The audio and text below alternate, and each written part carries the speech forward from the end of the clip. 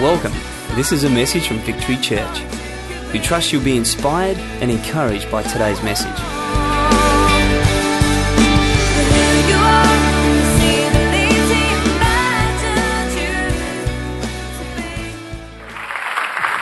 Thank you. Thanks, everyone. Please be seated.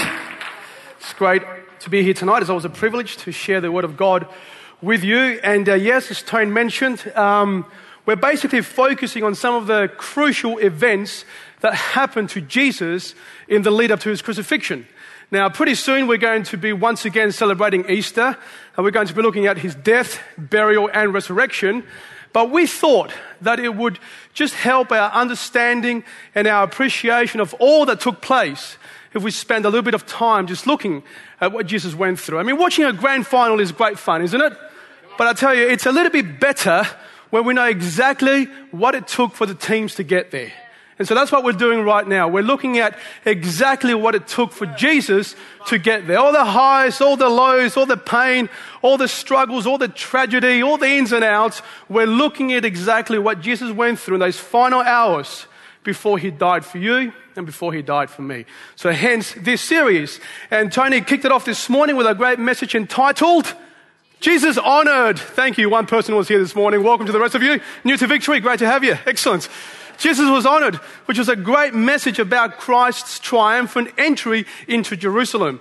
And today is my privilege to continue, and I'll be doing part 2, if I can turn my page over without blowing back on me.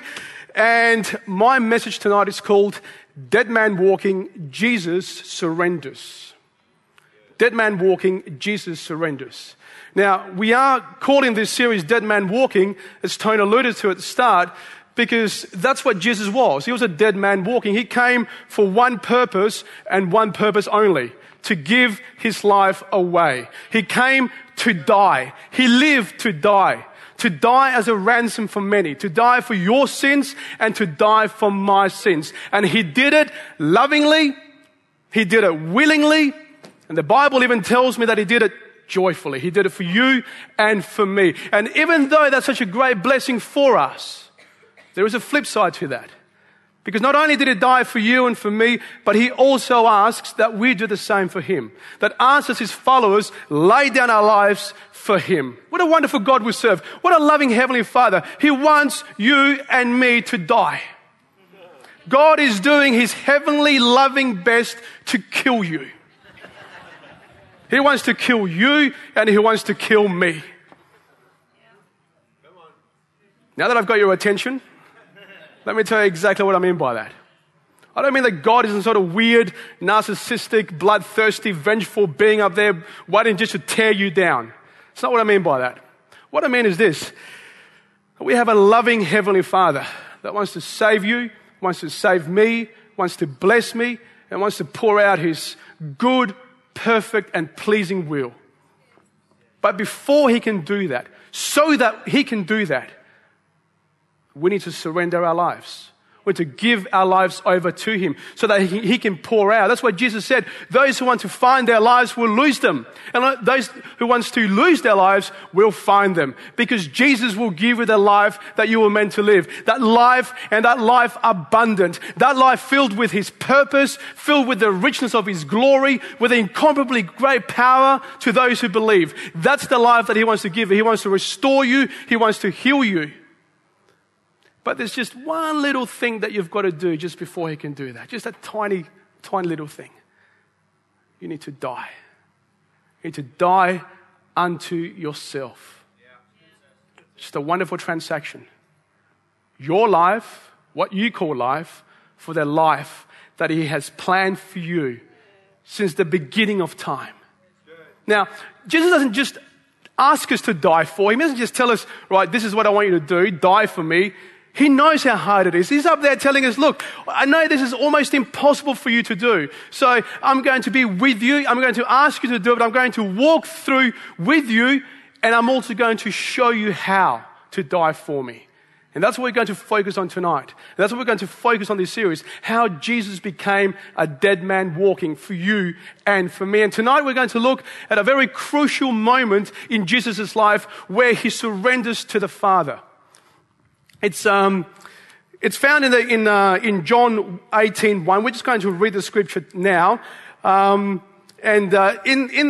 to dying to himself, this is what we find out happens. It says, when he had finished praying, Jesus left with his disciples and crossed the Kidron Valley. On the other side, there was a garden, and he and his disciples went into it. One of the things that Jesus clearly demonstrates here is that you cannot lay down your life without the help of others. So remember that you are not alone. That's the first thing I want to focus on.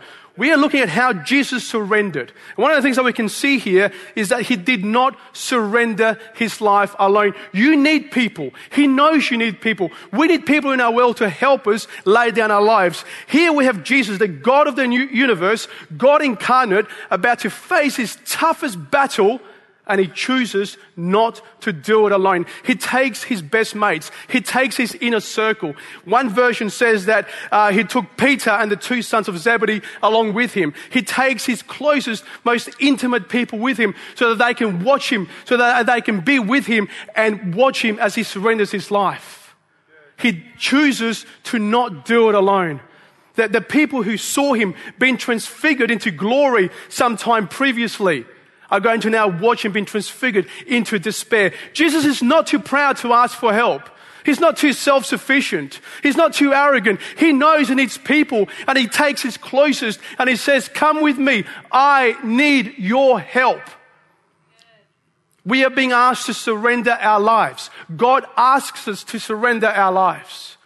We cannot do it on our own. We need to employ the company of those around us and ask them to walk with us in this journey of laying down our lives, just like Jesus did. We can't be too self-sufficient as well. We can't be too full of ourselves. We need to, as Jesus did, ask people to come with us in this journey. And what I want to focus on is how he did it. Because you may be thinking, yes, I know I need the help of people. I know. But let's just look at exactly what Jesus asks them to do. Later, on another account, we hear that Jesus says to his disciples, my soul is overwhelmed with sorrow to the point of death. Stay here and watch with me and pray for me. Now, we know that the disciples let him down in this occasion. But what we need to understand is what Christ was trying to model here for us. He was trying to model for us that we need people on our side. And look at what he asks of them. I mean, you may be thinking, okay, I know I need people, but let me ask you if you've done what Jesus has done here. It's a very simple question that I'm going to ask you. Have you anyone in your life, in your world right now, who's praying for you? Who you know has got your back spiritually? Who you know is warring with you and for you? We are being called to lay down our lives. And I'm not talking just about spouses. I know husbands and wives, that should be a given.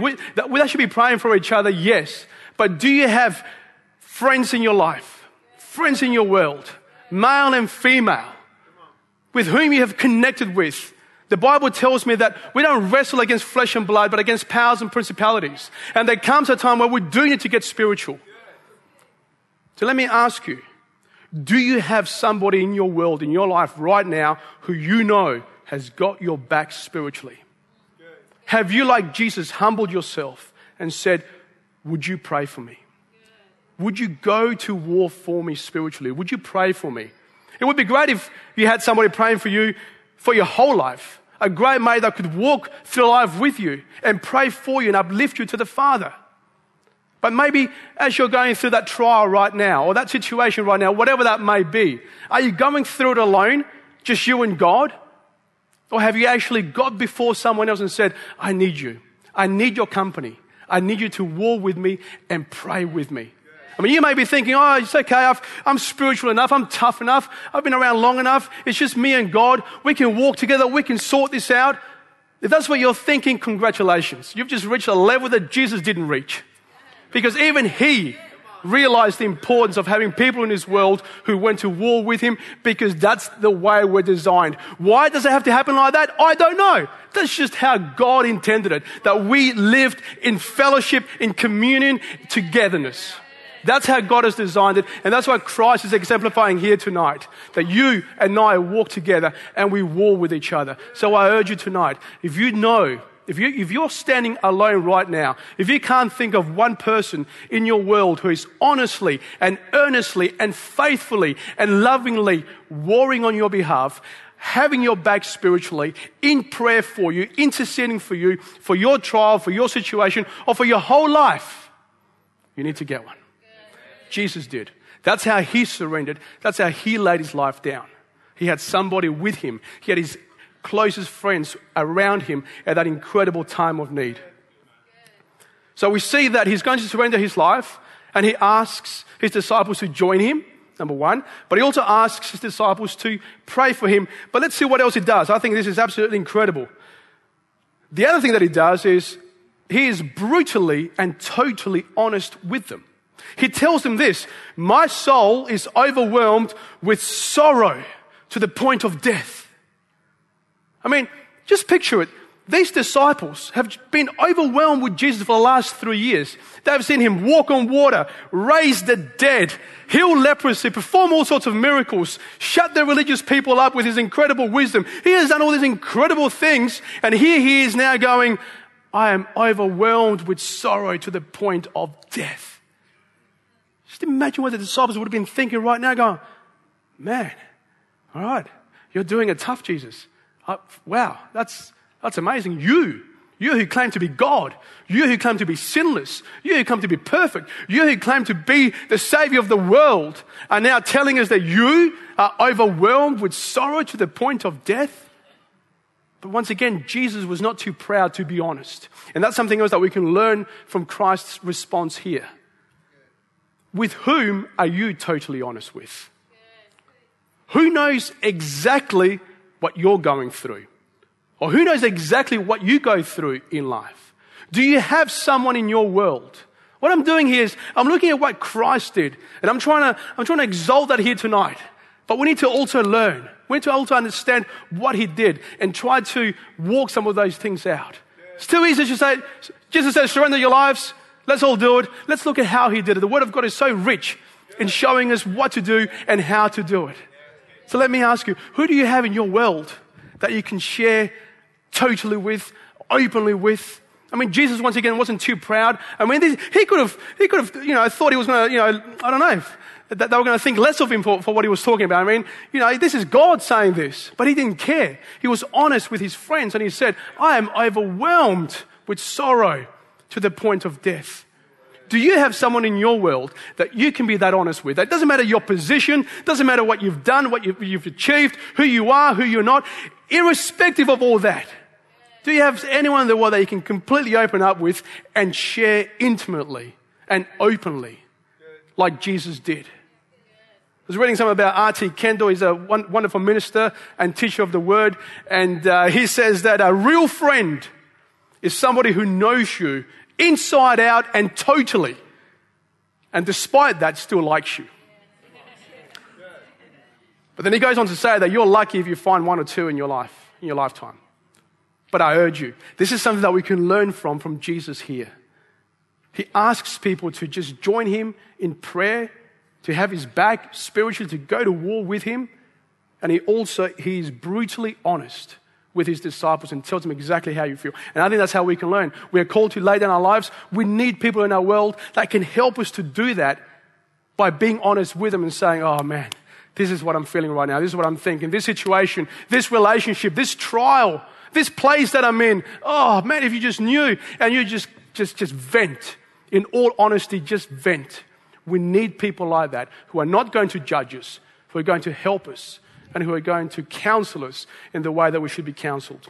So we are called to lay our lives down, and like Jesus, we need to remember that we can't do it alone.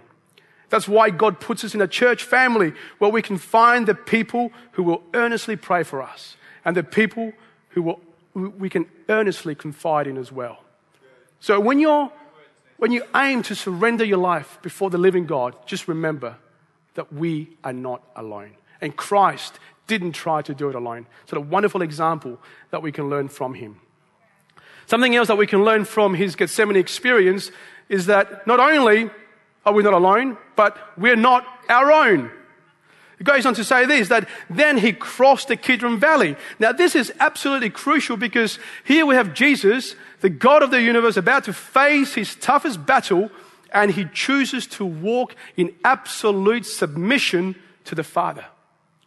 Despite knowing what he was going to go through, he submits to the Father. Later on, in another account, we read that he gets before the Father. He knows what's going to happen. He knows the pain that he's going to experience. And he says, my Father, if it is possible, may this cup be taken from me, yet not as I will, but as you will. Now, we know that scene. Now, we may find that a little bit hard to understand how God could say, Jesus who came to save the lost, who knew what he came for, could get before the Father and say, in that incredible hour, say, oh, Lord, if there's any other way, take it away from me. But what we need to understand is that the sacrifice and the pain had to be real. Yes, he was fully God, but he was also fully man. And what he was going to experience was going to be real. And he had a moment where he said, God, if there's any other way, if you can take this from me, then just do it. Take this cup from me. And that is crucially important that we understand. When the Bible talks about the cup, it talks about the wrath of God. He was going to have to drink from the wrath of God. He was going to incur the wrath of God for every sin ever committed upon himself. I mean, if I can just give you a terrible little illustration here, imagine that being the wrath of God. And the wrath of God was poured out because of sin, because of your sin and because of my sin. So every lie, wrath. Every adulterous thought and action, wrath. Every murder and anger, wrath. Everything that you and I have done has not gone unpunished. God has not let us off the hook. There was wrath and there was anger and there was righteous indignation building up from God, and everything we've ever done, it built and it built and it built until it overflowed. And there was this cup filled with wrath, filled with the judgment of God. And Jesus saw that he was going to have to drink from that cup. He was going to have to become the sin that you and I have committed. And he saw that he who was sinless, he who was perfect, he who had enjoyed fellowship with the Father, saw the cup, saw the wrath of God. And for just one moment, for one fleeting moment, he said, God, if there's any other way, I don't want to be separated from you. If there's any other way, I don't want to suffer the wrath that you have, the anger that you have, the righteous indignation that you have for the sins of the world. If there's any other way, take it away from me. But then he concludes with, yet not my will, but yours be done. Despite the pain, the sufferance, despite all that he was going to go through, he says, if I don't want to drink from this cup, I don't want to drink from this judgment. I mean, Jesus at that moment saw something that you and I, thankfully, will never see. He saw an eternity and a lifetime outside of God, without God. You and I will never see that because he chose to drink that cup. That's the wrath of God. That's a judgment of God. Separation from him. Eternal separation from him. And Jesus experienced that for you and for me. That's why at that moment he said, if there's any other way, take it away from you. But then he goes on to say, yet not my will, but yours be done, because he recognized that he wasn't his own. He recognized that he came for a purpose. So it doesn't matter how insurmountable the thing may be, the trial may be. Just remember that Jesus went before you. And we need to do the same. We may be in a situation that may be difficult for us, but like him, we need to get to a place where we say, Lord, not my will, but yours be done. That's the example that we need to follow. And I think also if we look really closely, I need a drink now. If we look really closely at how he did it, I think there's some wonderful, wonderful keys that we can learn from it as well.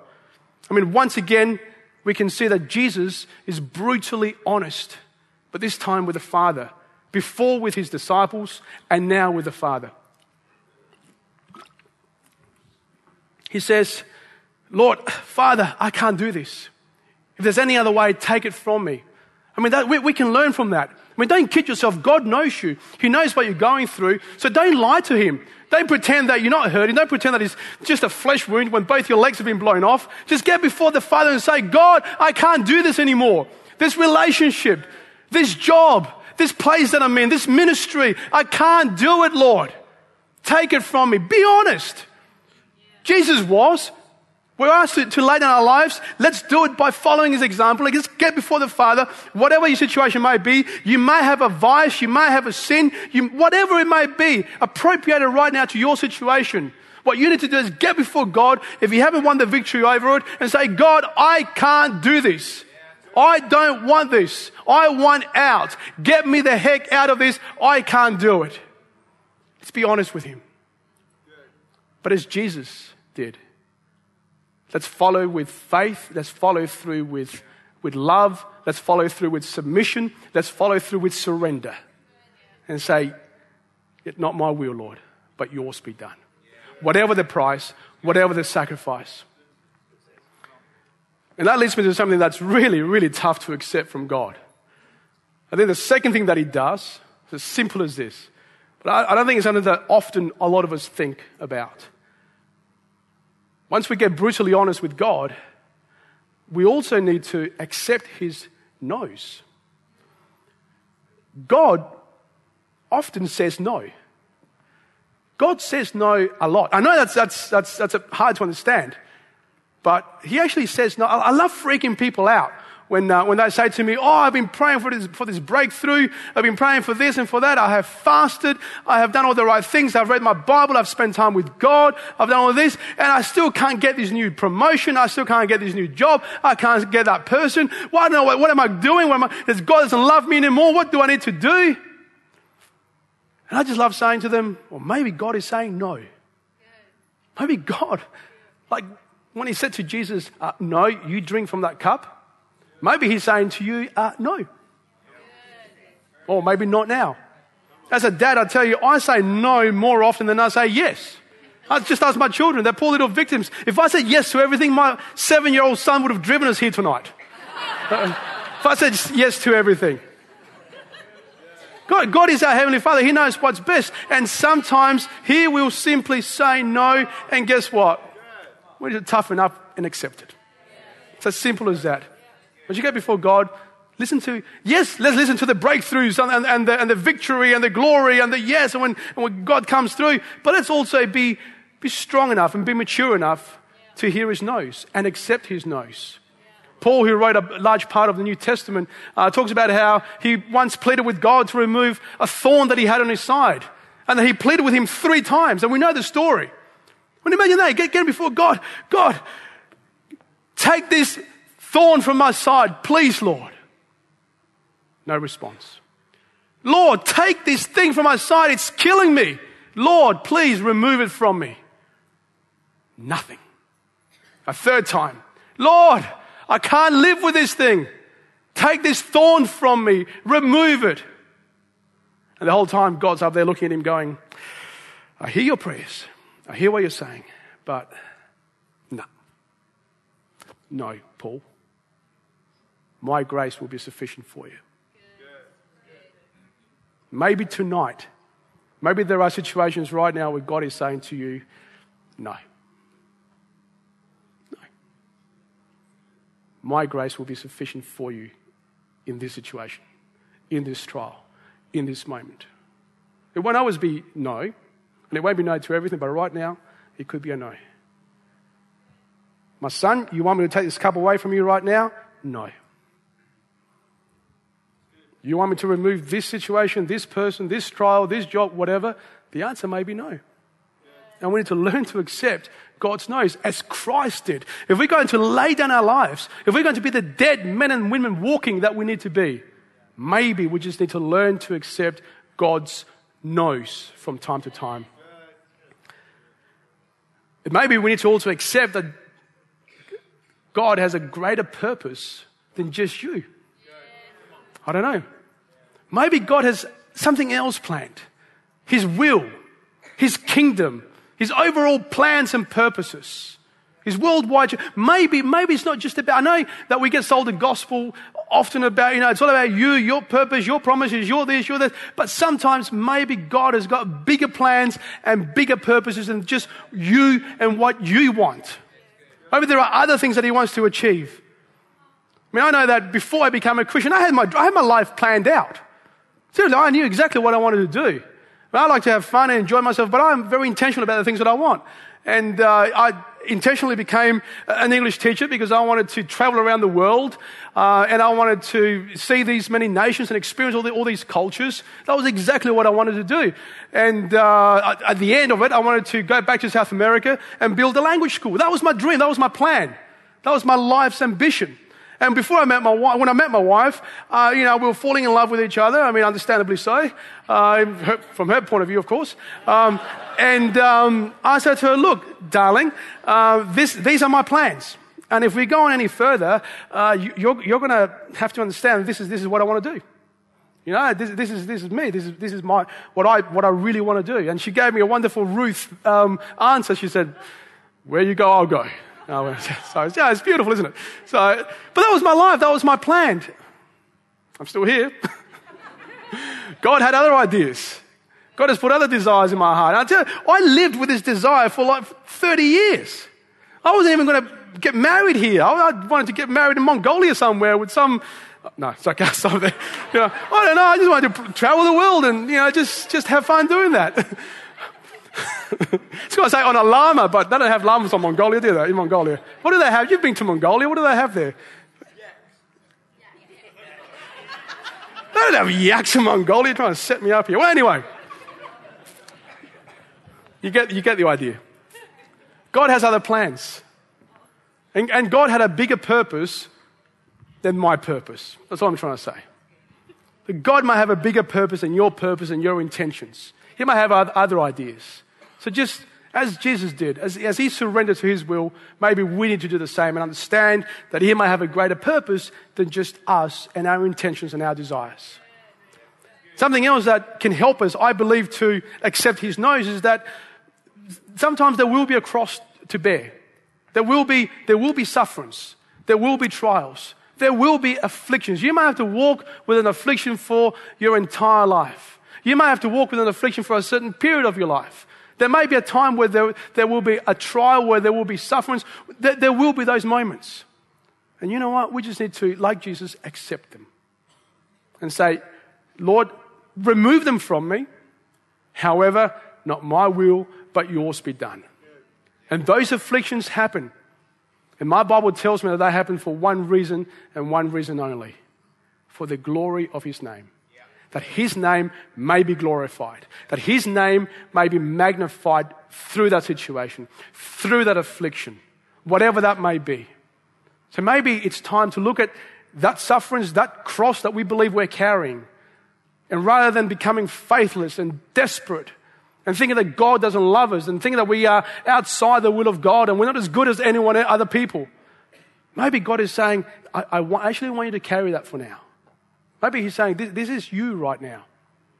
And this is you right now, and it's not for you. It's not so you can have a little pity party. It's not because, I don't love you. It's not because you've done anything bad. It's because I'm going to reveal my glory through this in my time when it suits me. Maybe God is saying that.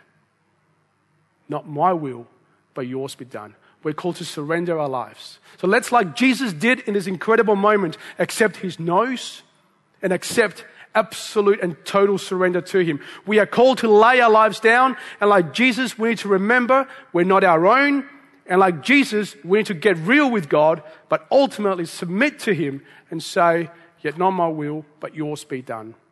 And something else that I think, and this is my final point tonight, that I believe that we can learn from Christ's experience in Gethsemane is that He will bring us home.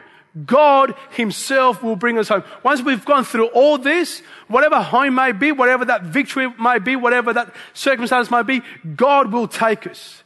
It says here that on the other side there was a garden, and He and His disciples went into it. Now here, Jesus, though knowing what was about to happen to Him, He arises in faith and gets ready to face the situation. One translation actually says that He says, "Arise, for my hour has come." I mean, he's gone from, God, take this from me. God, I can't deal with this, to having heard from the Father and having his will being sufficient for him. He gets up in faith, in strength, in prayer, and he says, right, arise, disciples, for my hour has come. That's all Greek for let's get it on. Bring it. I don't care what's coming my way. I've got the Father with me. I've got God on my side. And that is the incredible blessing and beauty of living surrendered lives. That when we surrender our lives, it's no longer us, it is now God. God fights on our behalf. God comes in and he reveals and establishes his will, which I will never tire of reminding us that my Bible tells me his will is always good, always perfect, and always pleasing, whatever that may end up looking like. So just remember that once you've done all this, surrender your lives. Lay down your lives like Jesus did, because God himself will take you home. He will provide. Jesus was filled with the kind of faith that only comes when we know that God is in total and absolute control. God himself will take you home. So like Jesus, I think that there are situations in our world right now, in your world and in my world, where we simply need to resolve to go in dead. Let's go in dead. Dead unto ourselves. Let's not do it on our own. Let's remember we're not our own. And let's remember that he himself will carry us home with great blessing. I think being called to die, it's a wonderful thing. It sounds harsh. It sounds like, oh man, what kind of God is this? But when you look at the benefits and the blessings and what Christ went through, what God achieved through him, I think it's awesome. I think it's a wonderful thing. You can't get hurt. You can't kill it. You can't hurt a dead person. But that person is dead. They're gone. They don't suffer any pain. I think that's something to what we can experience when we die into ourselves. When we walk into that situation as dead men and women, knowing that God will have his way. Who cares? Who cares what people say? Who cares what people think? Who cares whether we get that job or not? As long as we've tried our best, God will have his way. I mean, dead people don't hurt. And it's just an awesome blessing. That's how God wants us to live. He wants us to be free from those pressures, free from those things. The other incredible blessing is that when we're dead and we allow God to come in, he will fight. I don't know if I'm lazy, but I want God to do the fighting. He's a little bit tougher than me, a little bit wiser, a little bit more powerful than I am. And I know that whatever situation I go into, God, go before me and you fight on my behalf. I love that. And God will do that. Surrender yourself. Become the dead men and women that God has called us to be. And I promise you, God will take over. God will fight for you on your behalf. And then his incredible will prevail. So just before Tone comes up and concludes for us, I just want to remind you just one final time that like Jesus, we too need to be dead men walking. And from Christ's example in Gethsemane, we can learn how. By doing like Christ did and remembering that we're not alone, we're not our own, and he himself will bring us home. Amen.